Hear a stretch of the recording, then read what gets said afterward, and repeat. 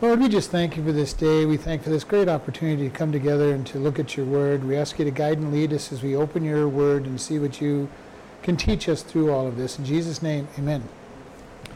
Isaiah chapter 9, starting at verse 8. The Lord sent word unto Jacob, and it has lighted upon Israel. And all the people shall know, even Ephraim and the inhabitants of Samaria, that say in the pride and stoutness of heart, the bricks are fallen, but we will build with hewn stones. The sycamores are cut down, but we will change them unto cedars. Therefore the Lord shall set up an adversary of Rezin against him, and join his enemies together, the Syrians before and the Philistines behind, and they shall devour Israel with open mouth. For all this his anger is not turned away, but his hand is stretched out still. All right, so this little paragraph here is continuing. Remember, the first part of this chapter was about Jesus' coming. It was very messianic. Jesus was going to be born and has come, a rod out of the house of Jesse, and the increase of the government shall be upon his shoulders, and all of that we hear during the Christmas season. And then he goes on, the Lord has sent a word to Jacob, and it is lighted or fallen upon Israel. Okay, and remember, Jacob is the patriarch of Israel, and his name actually was changed to Israel, which means one who prevails with God. So it says, God sent a word to Jacob, and it has fallen upon Israel. And all the people shall know, even Ephraim and the inhabitants of Samaria, and shall say in their pride and the stoutness of their heart. So here he says that all the people shall know, even Ephraim, which is one of the northern tribes, and the northern nation is sometimes called Israel, sometimes called Ephraim. Okay, we keep going over this so we kind of know this and in the book of Isaiah, he often calls the northern kingdom Ephraim. So that's Isaiah. Isaiah often calls the northern kingdom Ephraim. He's not the only one, but that is apparently his favorite title for the northern kingdom. And he says, the Syrians shall hear of the Samaria shall hear about all this as well. And in their pride and their stoutness of heart, okay, their arrogance, they're going to say in verse 10, the bricks are fallen down, but we will build with hewn stones. The sycamores are cut down, but we will change them to cedars. Now the bricks falling down in that area, they oftentimes made bricks out of mud and straw. And then they would bake them, and those were not real strong building materials. If you imagine if you build your house out of mud and the rains fall down heavy enough, it's going to turn the mud back into mud. And we see that all the time around here. The hard clay soil, given enough rain, turns into a mess. Well, that's what this is. It says you've built your house out of these mud bricks and they're falling down. And in their pride and their arrogance, they say, no problem, we'll just hew the stones. We'll shape stones and make our buildings out of the cut stones. Well, if they were able to use cut stones in the first place, they would have used them. All right? The straw and mud is something that you used as a last resort. You didn't have the funds, didn't have the ability to go get stone.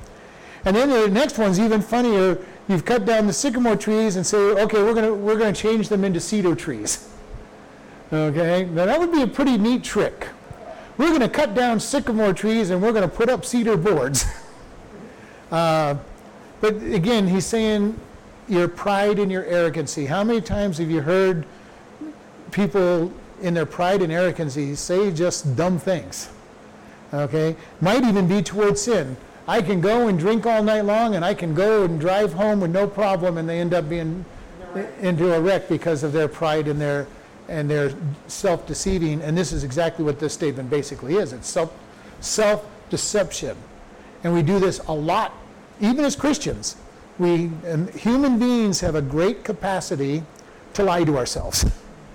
Okay, Eve looked at the tree of the knowledge of good and evil and saw that it was good for food, and took and ate it.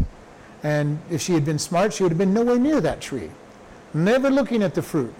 And like I've said in various times, I have this picture that her and Adam were probably around that tree a lot. Well, what's wrong with this tree? It sure looks good.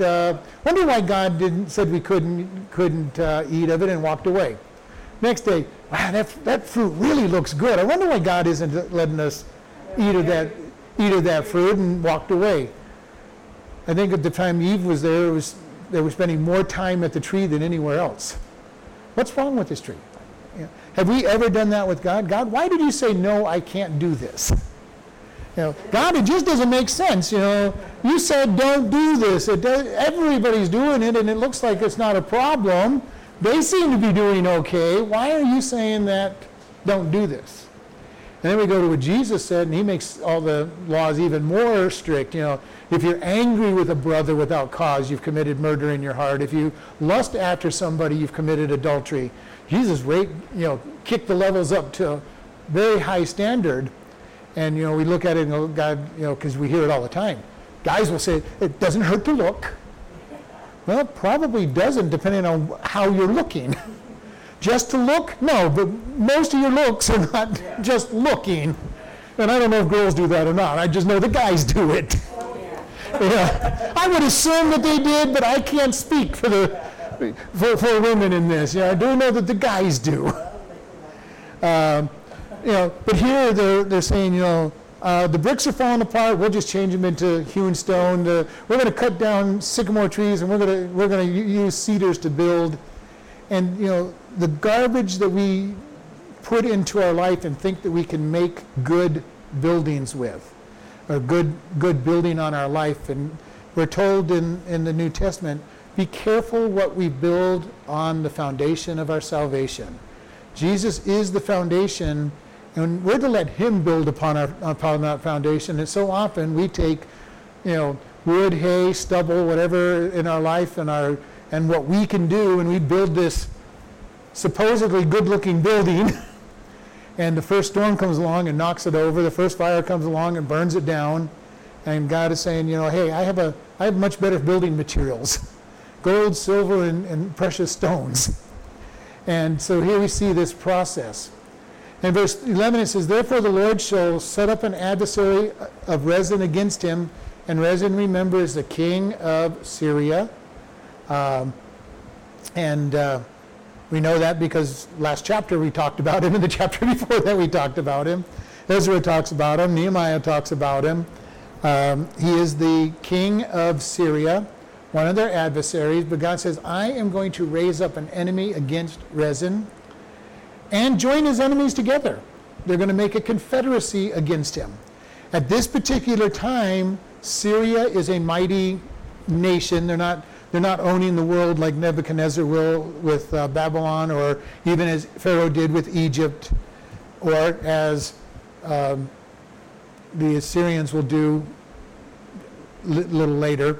But he is a pretty strong nation. He's a formidable foe, and he keeps fighting against Israel, especially the northern kingdom. And God says, I'm going to bring an entire confederacy against them. Verse 12, the Syrians before and the Philistines behind, and they shall devour Egypt with open mouth. For all this, his anger is not turned away, but his hand is stretched out. So it says God is bringing judgment on you. You're going to have the Syrians up from the north and the Philistines down in the south. And Israel is going to be between them. Israel frequently, over the history of their existence, has been in the center of the battles. There comes a time when Nebuchadnezzar is going to fight against Egypt. And it would be no problem if Israel didn't sit between the two. Israel would have been happy just to say, okay, you two fight it out and have fun and just leave us alone. But most of the battles happened in Israel's land, because the two armies would meet in the center and battle.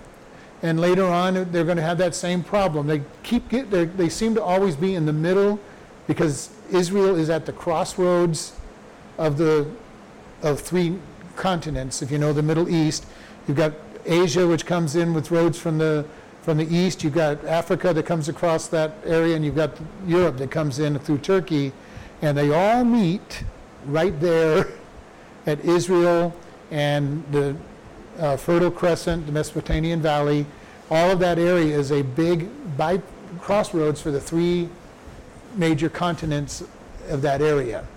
And every time there's war, that area, if it involves multiple continents, that area is right in the center of it, if not being part of it. So God says, I'm going to bring an enemy against you, and you're going to be pinched between two battlefronts. And you know, if you're somebody who has ever studied military history, you understand two battlefronts is hard to deal with. Okay, Napoleon ended up with two battlefronts and lost the war. Hitler ended up with two battlefronts and lost the war.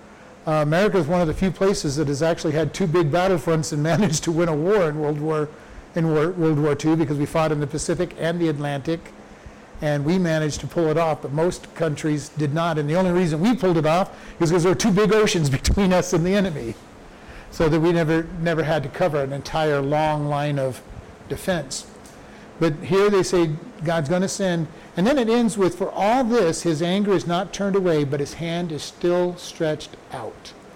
God, when he moves against his children, will stretch out his hand until they finally repent.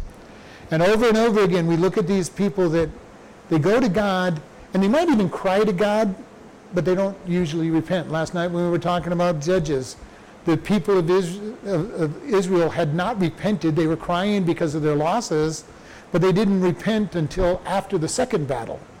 And then they started making their offerings and repenting and coming to God.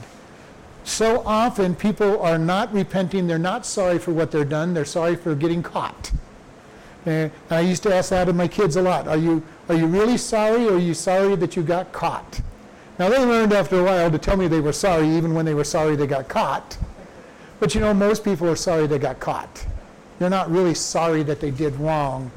And this is something I have shared with people. Don't tell me you're sorry if you don't really mean it, because I don't want to hear it. If you're telling me sorry and you mean it, then it's fine. Because I've had parents make their kids say they're sorry, and I'm going, you know what, I don't want it. If your kids really mean that they're sorry, I'll accept it. But if they're saying sorry just because you're making them say sorry, I really don't want to hear it. I know you're trying to teach them manners and all of that, but it doesn't mean anything. People will tell their kids, tell your brother you're sorry. Sorry. I don't think you're sorry. Well, you said to say sorry. I said it. Yeah. And God is always looking for true repentance of heart. And this is where it comes down to, God, I'm sorry, I repent. I turn away from my sin and I turn back to you. And when we do that to God, he says, okay, fine, now I'll lift off my judgments. And Israel, here he says, God's hand is still to them. Verse 13, for the people turn not unto him that smite them, neither do they seek the Lord of hosts. Therefore the Lord will cut off from Israel head and tail, branch and rush in one day. The ancient and the honorable, he is the head, and the prophet that teaches lies, he is the tail. For the leaders of this people cause them to err, and they are led of them that are destroyed. Therefore the Lord shall have no joy in their young men, neither shall have mercy on their fatherless and widows. For every one is a hypocrite and an evildoer, and every mouth speaks folly. For all this his anger is not turned away, but his hand is stretched out still. We have a refrain here coming out.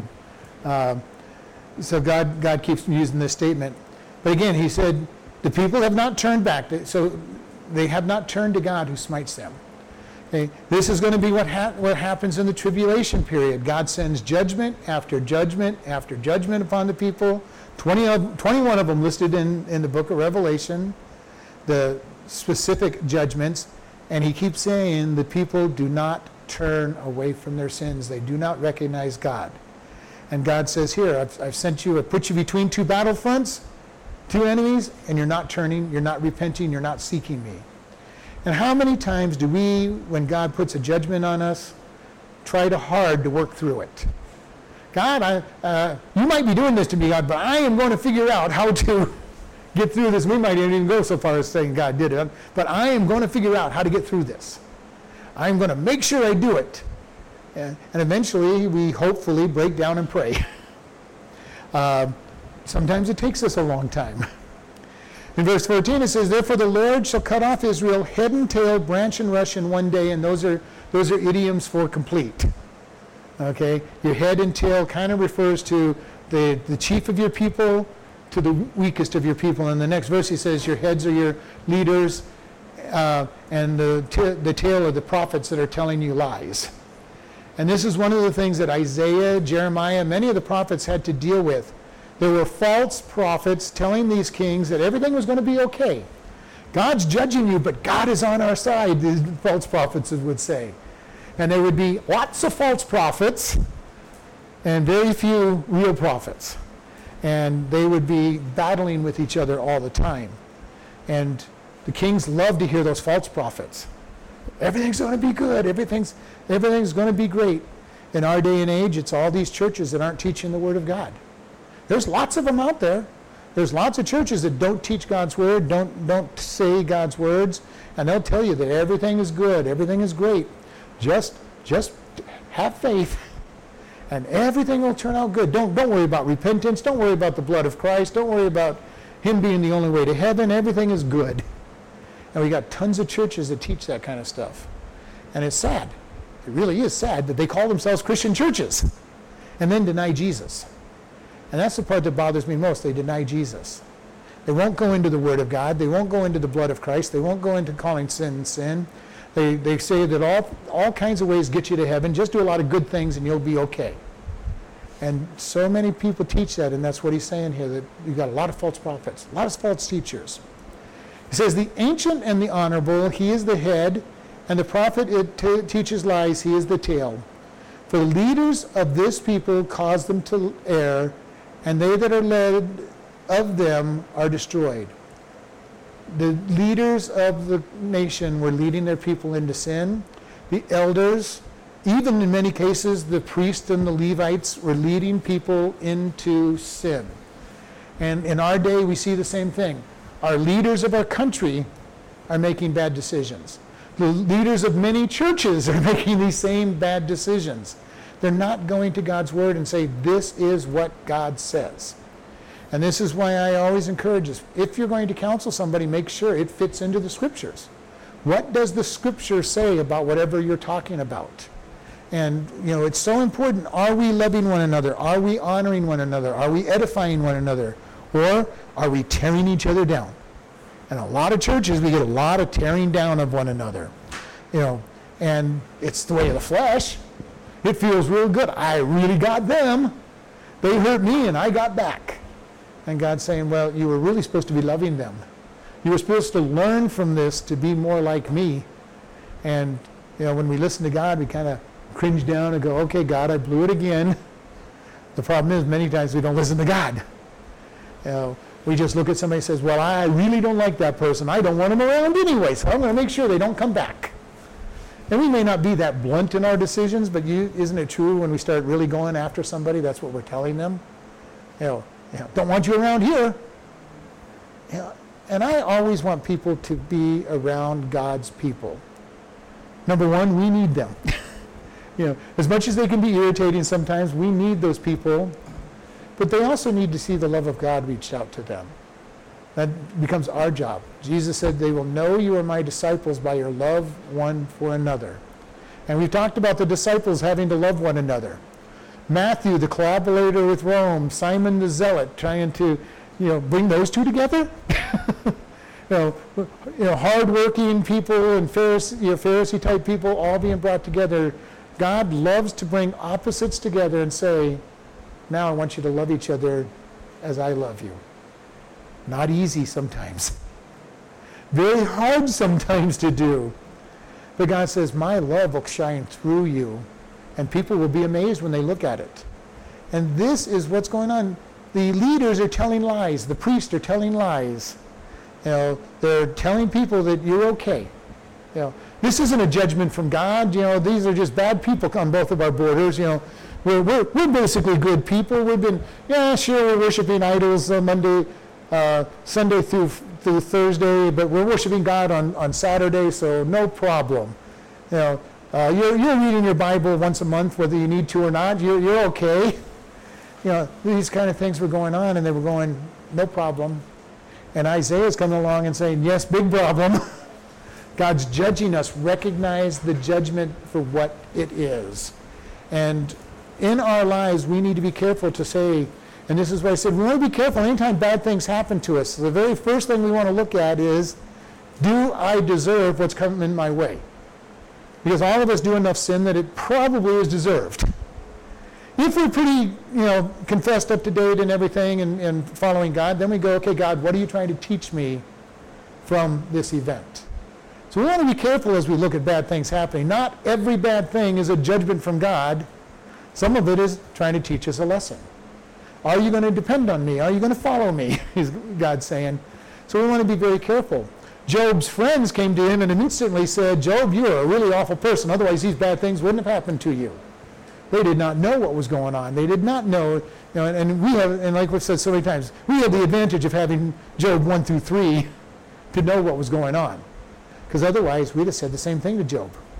Job, you must really be bad to have lost all your family and all your wealth and your health. How bad could you have been?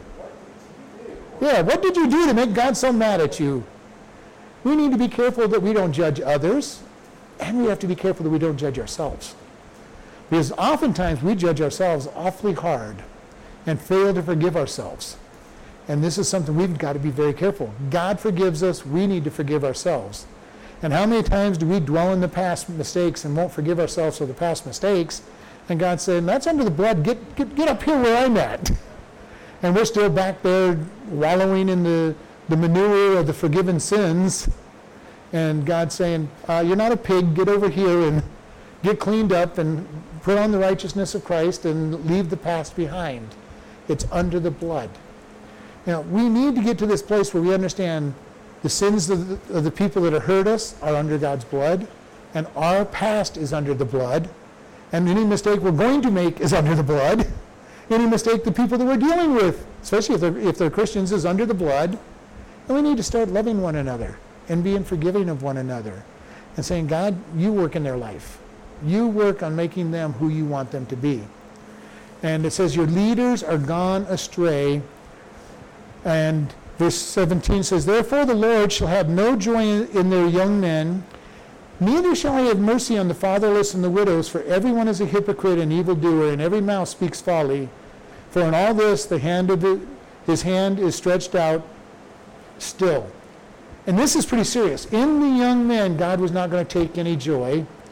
But you notice this? One of the things God says is he is the protector of the widow and the fatherless. Here the people are so bad that God is telling them, even the widow and the fatherless, I am not going to have mercy on. How bad could you be? That God is going to say, even the orphans and the widows, I'm not going to take care of. Because all through the scriptures, he says, this is true relationship. Take care of the widows. Take care of the fatherless. Take care of them, because God says he hears their cries all the time. And here God's saying, you guys are so bad, I'm not even listening to them. That's pretty bad. Because even they were not following after God, apparently. This is a pretty bad time. Wherever Isaiah is in this particular part of history, because his book doesn't really go in order necessarily. Wherever he is in history, Israel is not behaving.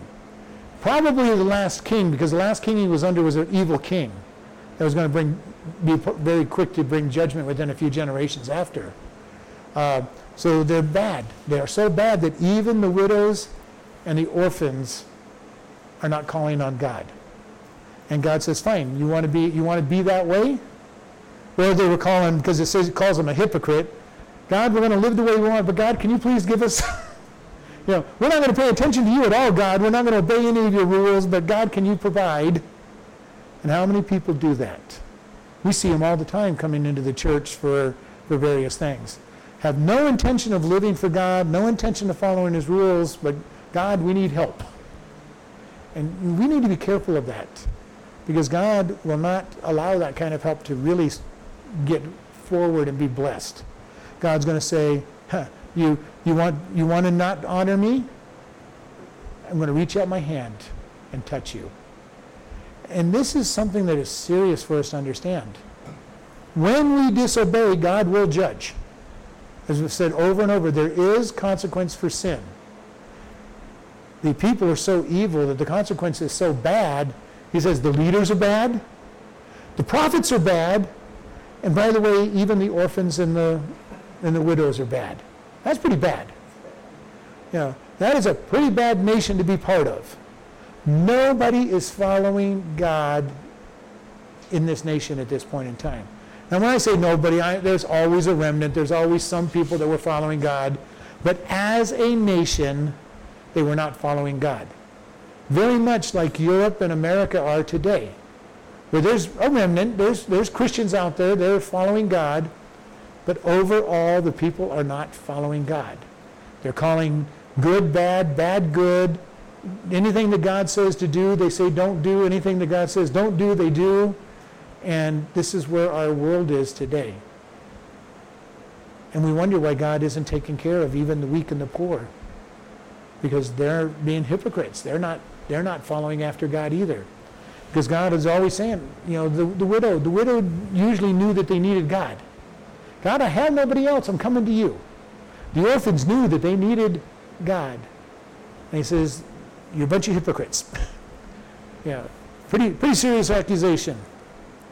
Verse 18, for the wickedness burns as the fire. It shall devour the briars and the thorns. It shall kindle the thickets of the forest. They shall mount up like the lifting up of the smoke.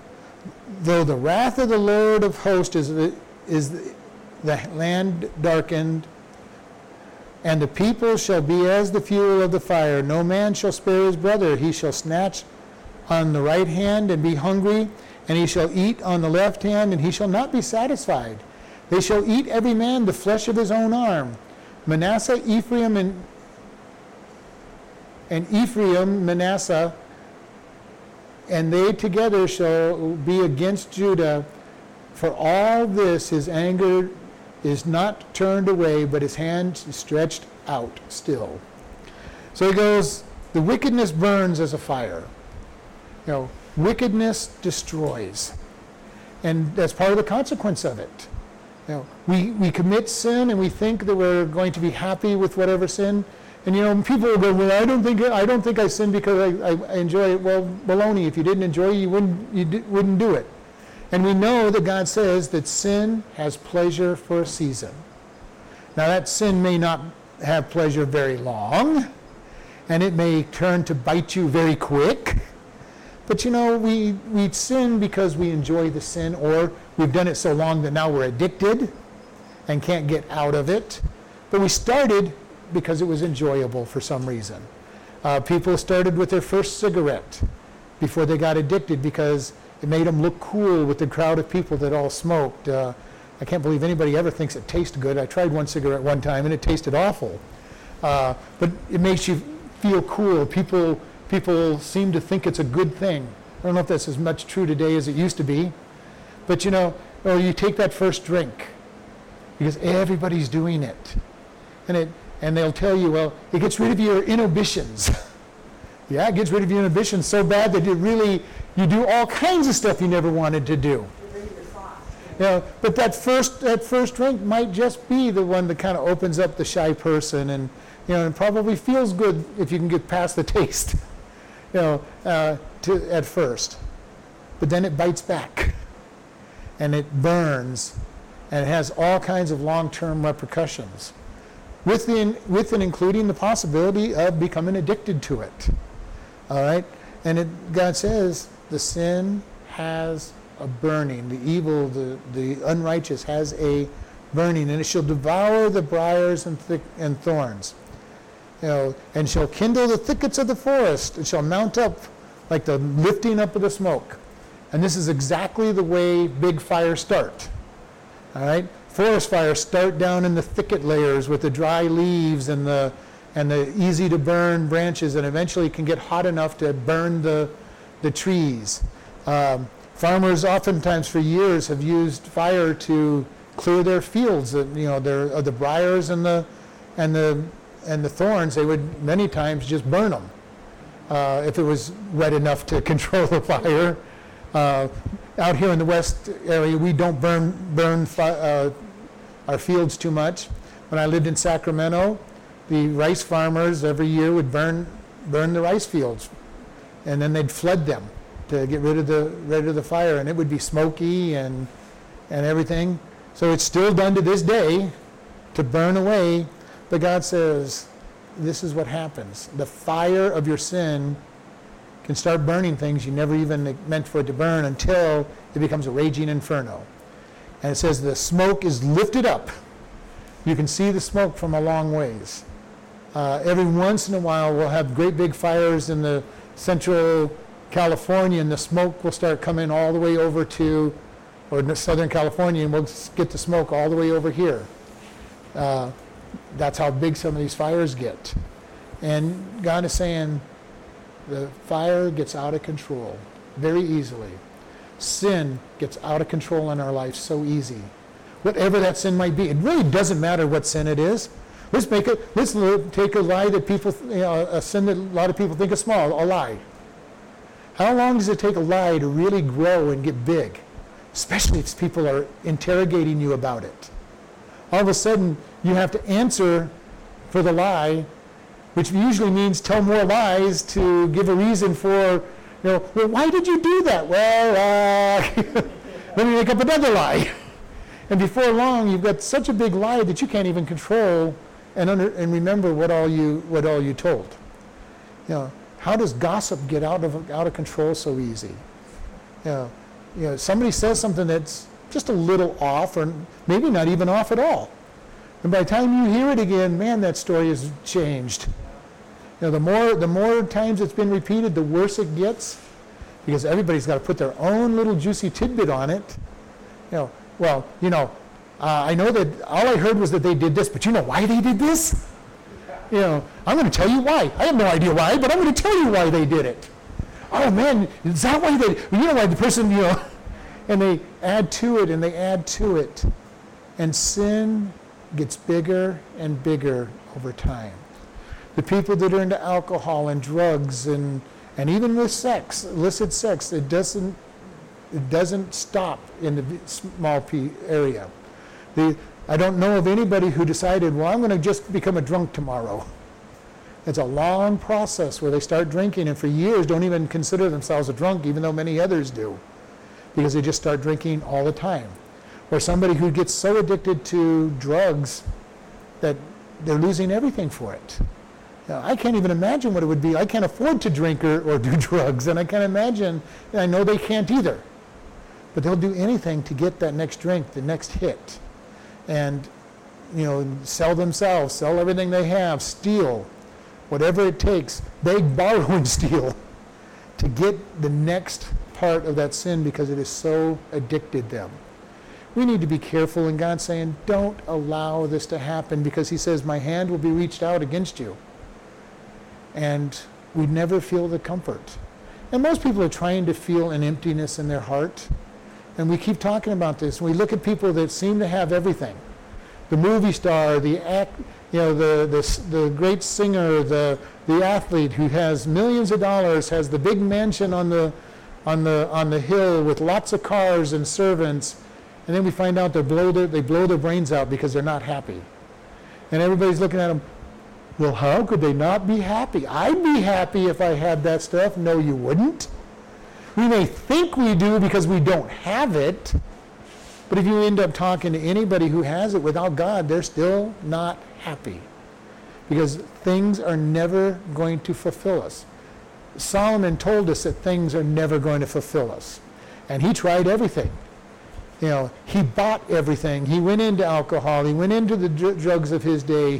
He had the women. He had activities as a government. We're going to build parks. We're going to build all kinds of buildings, and none of those things ever had. And he literally tried everything in his lifetime to fill the spot that God wasn't filling. And his answer in the end was, vanity of vanities, all is vanity. And he kept saying, there's nothing new under the sun. And we still, to this day, find that people think they get everything they want, and they find out it's not enough. And there are a lot of Christian leaders that would say, God, give them everything they want so they'll realize they don't have anything and maybe they'll turn to you. But unfortunately, they don't usually turn to God either because they just feel, I've tried everything. Well, you haven't tried God. You haven't given God his due and his chance. And there are many people that are even Christians that don't really give God his chance. They go, God, I tried you. And that bothers me. In the 60s and 70s, there used to be this big, try God. No, you don't try God. You commit to God, lock, stock, and barrel, everything. You don't just try God.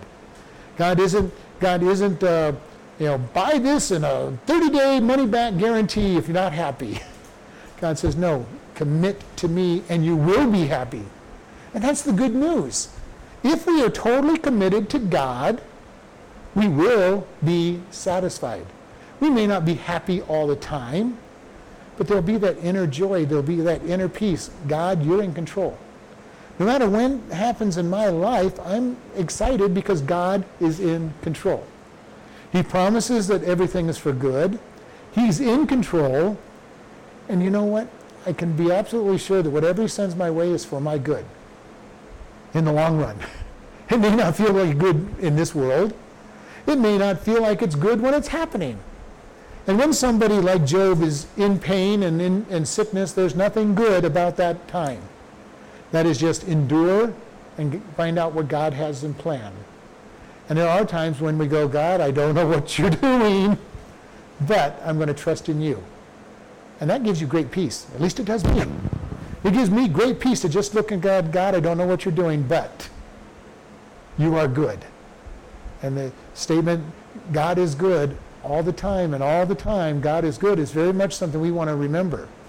Even when it looks like God's doing things that have no sense and it can't be possibly good, given enough time, we'll understand that God had a good plan for it. It may be just so other people see us being devoted to God. It might be to teach us something. It might be to teach us to be have more empathy toward other people who are going through hard times. Because the hardest thing in the world is for people who have been blessed by God most of their life to have empathy for those who are having trouble. So oftentimes God says, okay, let me give you a little bit of hardship in your life so that you'll have a little bit of empathy for the people that have hard times. And so we just look at it and say, God, I accept. Don't know what you're trying to teach me. And I share all the time, sometimes the people that we want to avoid the most are probably the ones we need to go out and embrace the most. Because God is saying, I want you to show love. They need to see love. People need to see that you're loving that person. Is it easy? Absolutely not. It's difficult to love somebody who is not worthy of love. But God loves us and we weren't worthy of love. While we were God's enemy, Christ died for us. I can't even imagine how much love that is. I get a small piece of it as he says, love this person that's hard to love. But I don't have too many enemies. I've never thought of anybody except one person as an enemy. And he was my roommate in Bible college for a while. And he was the reason I almost got kicked out of Bible college because I failed the test. Because one day I jumped out of bed and attacked him. But very Christian of me. But so I was getting about 2 hours of sleep for a month and a half. Because he would come in while I was sleeping and crank up his stereo. And I was very patient for about 6 months before I was ready to take his head off. Now, it wasn't the right thing to do. I probably should have gone to the dean of students or something and say, hey, one of the two of us need a room change. I like my room. Can you get rid of him? But I'm willing to change my room if it comes down to it. But I didn't handle it that way. And we all learn lessons. We all learn lessons, sometimes the hard way. But God is saying, I have a plan. And this was long before I understood that everything that God sends my way is his plan. God has worked with me for years to say, God, you have a plan. Don't understand it. God, I don't even like it sometimes. But you've got a plan. Help me to be satisfied. And I'm not saying it's easy. It takes a long time to get there. All we can do is be able to say, God, you're good. You've got a plan. You're going to do something good out of this. It may not even be for my good. It may be for somebody else watching me endure. How many times have you been able to look at somebody and saying, God, I don't know how they're getting through that, but I am kind of encouraged. If they can do it, maybe with your help I can do it. I know that happens because I've heard it happen before. You've seen it happen in the testimonies of the biographies where people look and say, if they can do it, I can do it. And that's sometimes the only reason we go through the hardship. Not because it's for our, that we are good. When we're in the middle of pain, we are not to enjoy the pain. If we're enjoying the pain, there's something wrong. There's something deeper wrong with us. All right? But we are to say, God, help me endure this through your strength. You've got a plan, and I want to see what your plan is. Not, okay, God, thank you. You've got my arm bent back behind my back. You've broken both my legs, and you've kicked me down, and you've taken me. God, I am just so happy I'm in this position. If you're that way, there's something else wrong with you. That's when you go, God, thank you for allowing this to happen. Help me to endure, and help me see whatever it is that you're trying to teach me.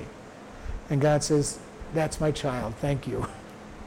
And we're to give thanks in everything. Okay? We're not necessarily to be thankful for the pain, but we're to give thanks in the pain. God, don't know, but thank you. Thank you that I'm going to be used as an example of faithfulness. Thank you that I'm going to be learning to endure whatever it is you're trying to teach me, God. Thank you. But God, it would be nice if this was over sometime soon. Kind of thank God for being with you during that time. Whatever it might be. For the strength to get through it, for the ability to endure. God, thank you for that I'm going to be a comfort for somebody else. Whatever it might be, we can thank him for the results of what we're going through. And say, God, thank you. Thank you that you've decided that I am worthy of suffering for you. Remember, this is in the book, in the New Testament, this was the disciples' refrain over and over. They'd preach the gospel, they'd get beat, and they would come back and say, thank God I was worthy of suffering for Christ.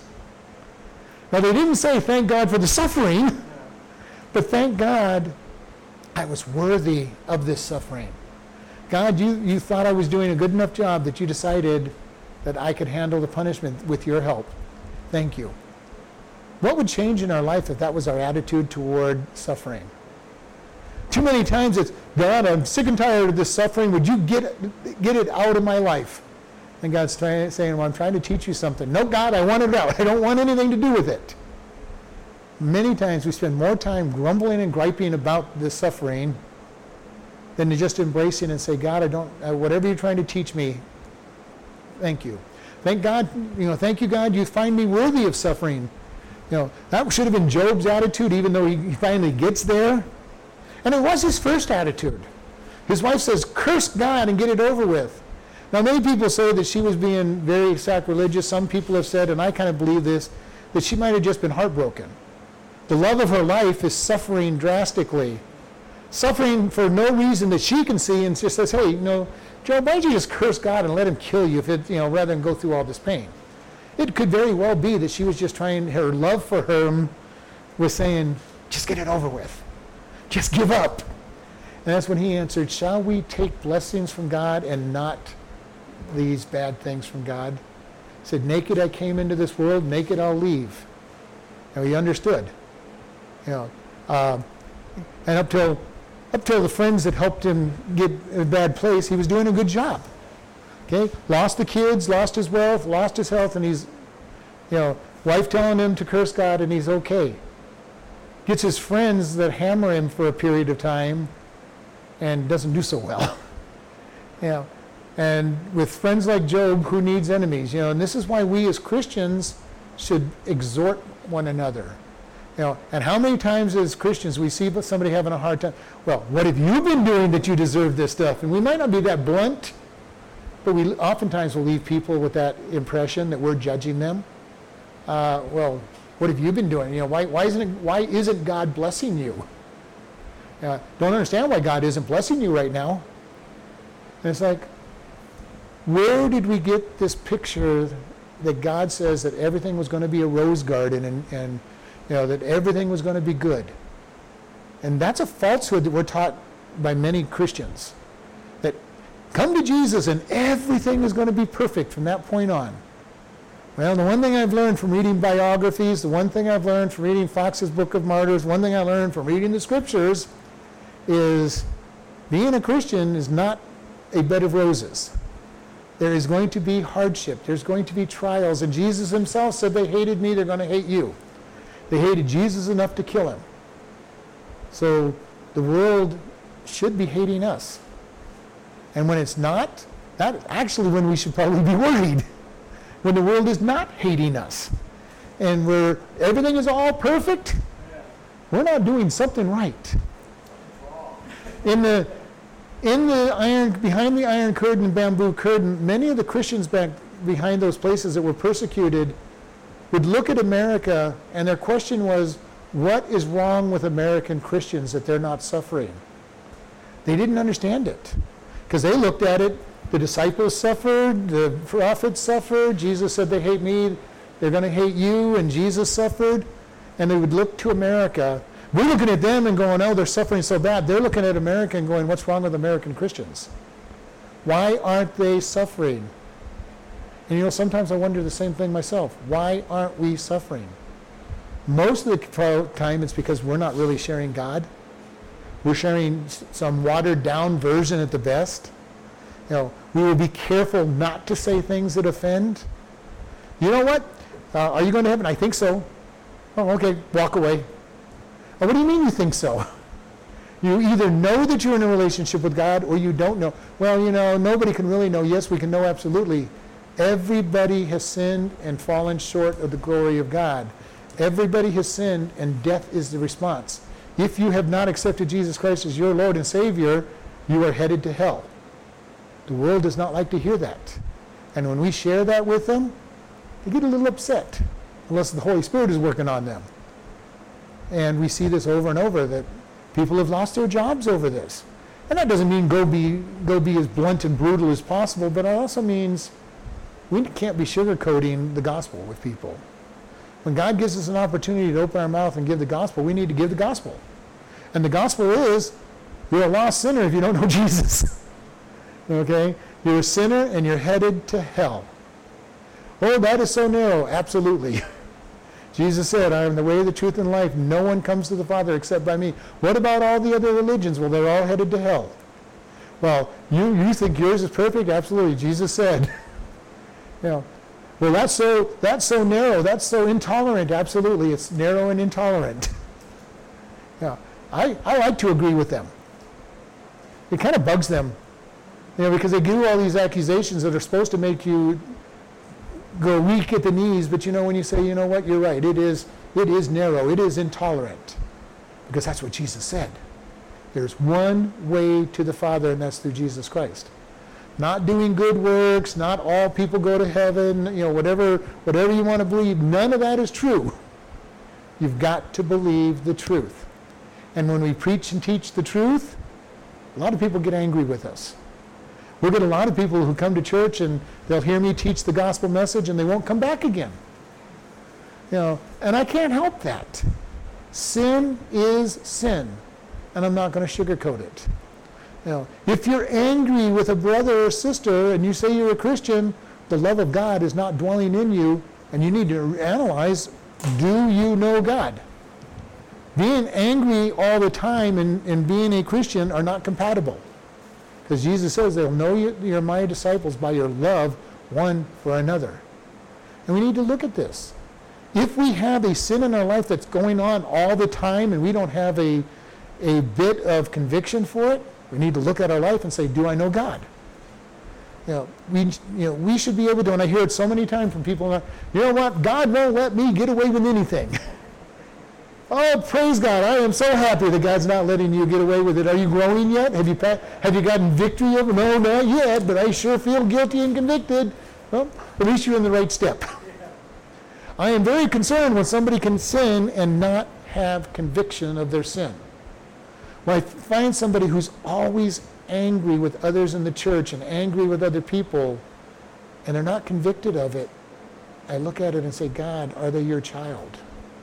I know they claim to be, but are they? And it's one thing if they're convicted, and I don't know if they're convicted deep down in their heart. That's between them and God. But anger and unforgiveness are problems that a lot of people face, and they've got to recognize that that's sin. Unforgiveness and anger are deep sins. And when God lists the sins in Proverbs, he lists lying lips and gossip in 7 things he hates in 2 places in Proverbs. Now we as human beings would not put those in our top sins. We would put murder, theft, homosexuality, adultery. And if we listed gossip and sin, it would be so far down the list that it's like, these are not really big problems. And God says, these are huge problems. Why? Because those ones really hurt at the soul. When you say things, we have this saying, we teach it to our kids, sticks and stones may break my bones, but words will never hurt me. What a lie we teach our kids. Sticks and stones, they cause bruises and cuts, and they heal. Now you might get a scar out of the deal. How many people have had words said to them as a child that still haunt them when they're 60, 70, 80 years old? They're still haunted by words that their parents or friends said to them. God understands words are powerful, which is why we as Christians are exhorted to encourage one another, to build one another up. And you know what? It doesn't mean to build them up that we say, okay, your sins are okay. But we also aren't saying, well, you're worthless. You'll never be worth anything because of your sin. God's saying, they're my children, build them up. And it might be as simple as, God loves you. The power of that statement in people's lives can cause conviction. God loves you. And I've said that to so many people, and they go, well, if you knew what I was doing, you'd know that God doesn't love me. And I'm going, God loves you. Matter of fact, let me quote one of these great scriptures. For God so loved the world, he gave his only begotten Son, that whosoever believeth on him should not perish but have everlasting life. God did it for you. But you don't understand, I'm really bad. God loves you. It doesn't matter what you've done. Sometimes that's our greatest gift that we can give to the lost world. God loves you. Oh no, if you and the other one I love, can't come to church, the roof would fall in and the walls would cave in. Oh, especially in our church. Our church has been here for over 100 years. It is going to stand if you walk in the doors. I walked in the door, didn't fall down. So are we looking at helping one another? Are we building one another up? Are we edifying one another? Are we doing it to ourselves? I am surprised how many people refuse to forgive themselves. Because, to me it's very arrogant. Because they'll even say, God can forgive me, but I can't forgive you. Or I can't forgive me. When we watched I Can Only Imagine movie, remember when he went back and saw his dad, and his dad had been saved, and he goes, why can't God forgive me? And his son, who's supposed to be the Christian, and is the Christian, but he's been so hurt, he says, God can forgive you, but I can't forgive you. What an arrogant statement that is. The God of the universe, who you've actually offended, can forgive you, but I can't. We need to be so careful. We need to be able to apply that to ourselves. God forgives me. I should be able to forgive myself. God's the one that can change the past or the future. I can't. And he says, I'm not going to change it. You're going to learn from it. I'm going to forgive you. We need to learn to forgive one another. We need to take God's life and pour it out on others. Verse 20, and he shall snatch on the right hand and be hungry. He shall eat on the left hand and he shall not be satisfied. They shall eat every man the flesh of his own arm. Okay, this is a picture of grabbing hold of sin and consuming on sin and never being satisfied. And eventually the sin ends up being literally eating ourselves in a very literal sense if we stay in sin long enough. because we are just so addicted, convicted, and he says, no matter what you eat, you're never satisfied. And have you ever been trying to fill your life with something other than God? Whatever that might be. I tried it with work. Never satisfied. And I knew better. I was very much like Solomon. He knew God, had asked for wisdom, and then went off and did everything against God, and finally came back to God. But he went a long time between the two. I only had a few years between the two, but I've had other problems. We all try to substitute something in our life a lot of times. We need to be so careful, because really God is the only thing that will satisfy. Pascal said that we all have a God-shaped hole in our heart that only God can fill. And you know what? Only an infinite God can fill an infinite hole. Doesn't matter how much stuff we put into an infinite hole, there's still going to be a hole, because it's bigger than anything we can fill it with. Which takes an infinite God to fill that hole. And when we put God there, we get satisfied. We get filled because he is big enough to fill the hole. Because he put that hole in us that only he can satisfy. The lost world spends their life trying to find it. They'll do it in all kinds of different things. Okay? Fame, fortune, money, drugs, sex, sin, good works, doing good for others, philanthropy, whatever it might be. They try to fill this hole in their heart that only God can fill, sometimes with good things. And God says, not enough. Only I can fill it. And when I fill it, all the rest of it is the gravy. And he says, no matter what you do, we're going to devour. And eventually we start devouring each other if we go far enough into sin. Then it says Manasseh, Ephraim, and Ephraim and Manasseh. I kind of find it interesting that he repeats this in two different orders. And together they shall be against Judah. And in all of this, his anger is not turned away, and his hand stretched out still. So it says Manasseh and Ephraim, the northern tribes, are against the southern tribes. And they will fight against each other. They will battle each other. And as you go through the history of Israel, the northern and southern tribes were at each other's throats more often than they were helping each other. And we see that over and over again. Okay, we're supposed to be one. We're going to keep trying to join ourselves together, but we're going to do it our way and not God's way. When the northern tribes broke up, the king goes, well, we can't have the people going to Jerusalem twice a year to worship God, so we're going to institute golden calves in the south and north part of the kingdom, and he announced, here Israel are your gods, worship them. They're the ones that delivered you out of Egypt. Sound a little bit familiar? Then going all the way back to Aaron at the foot of Sinai. Here is your God that delivered you. We know that he was defeated in Egypt, but this is the God that's defeated, that has delivered you. The king of the northern kingdoms did the same thing. Here's your God. Worship here. And he did it just because he didn't want the people going to Jerusalem. He'd go, if they go to Jerusalem, eventually they'll want to be one nation again, and I'll lose my kingdom. And so he decided to introduce idolatry, and that golden calf worship went from the time of the start of the northern kingdoms all the way to the end of the northern kingdoms. Their kings never had a righteous king for the entire time of their existence. In the southern kingdom, they had good and bad kings.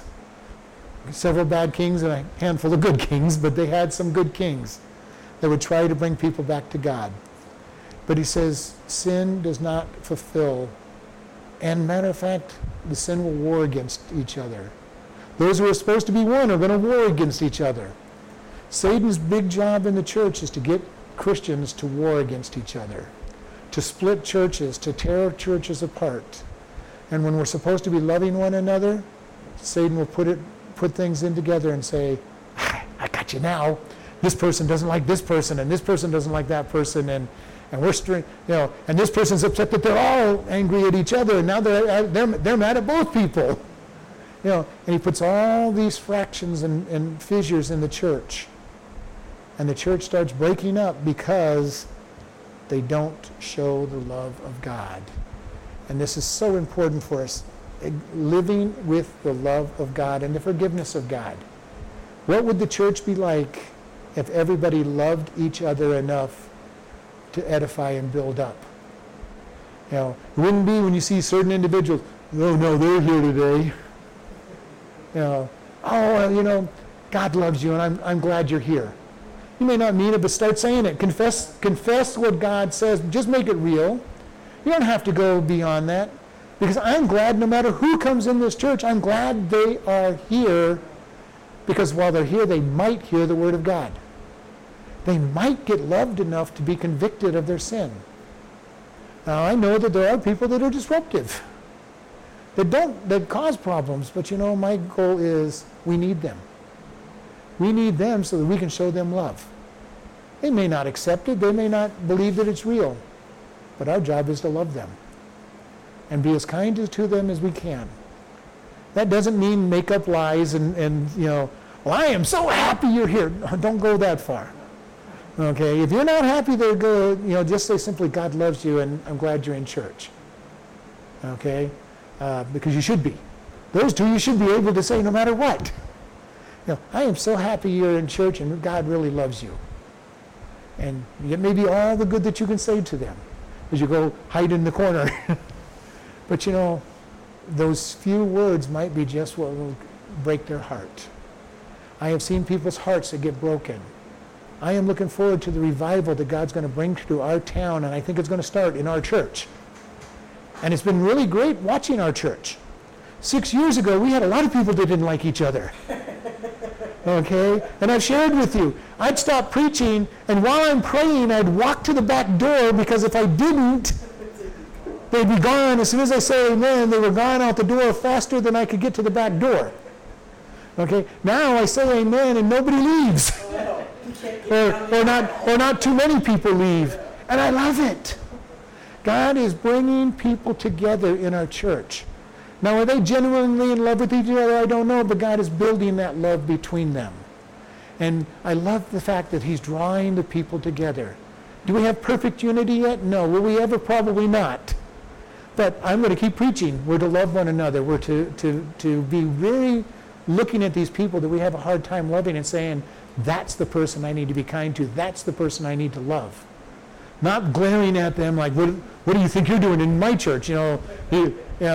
We need to be careful. God loves them. God wants them in the church so that they can learn to be obedient. Because where else are they going to go? I've shared this over and over. I want the lost sinner in the church so they can hear the word of God. Because they're not going to hear the word of God out there. Because most of them aren't listening in Christian radio. Most of them aren't listening and reading godly stuff. They're out partying and at the bars and getting bad advice from their non-Christian friends because they seem to accept them. All they want them to do is be as bad and miserable as they are, but they don't say that to them. And we as Christians drive so many people away because we have this expectation that, if you ever get right, I'll love you. Well, my love might be just what helps them get right. So let's close in prayer. Lord, we just thank you for this day. We thank you for how much you love us and care for us. Lord, help teach everybody who listens to this that they need to love those that are hard to love, that they need to be genuinely caring for those that you've put in their life that are hard to love. We ask you to bless this evening, bless our time as we go about, and all the rest of the things that we do. In Jesus' name, amen.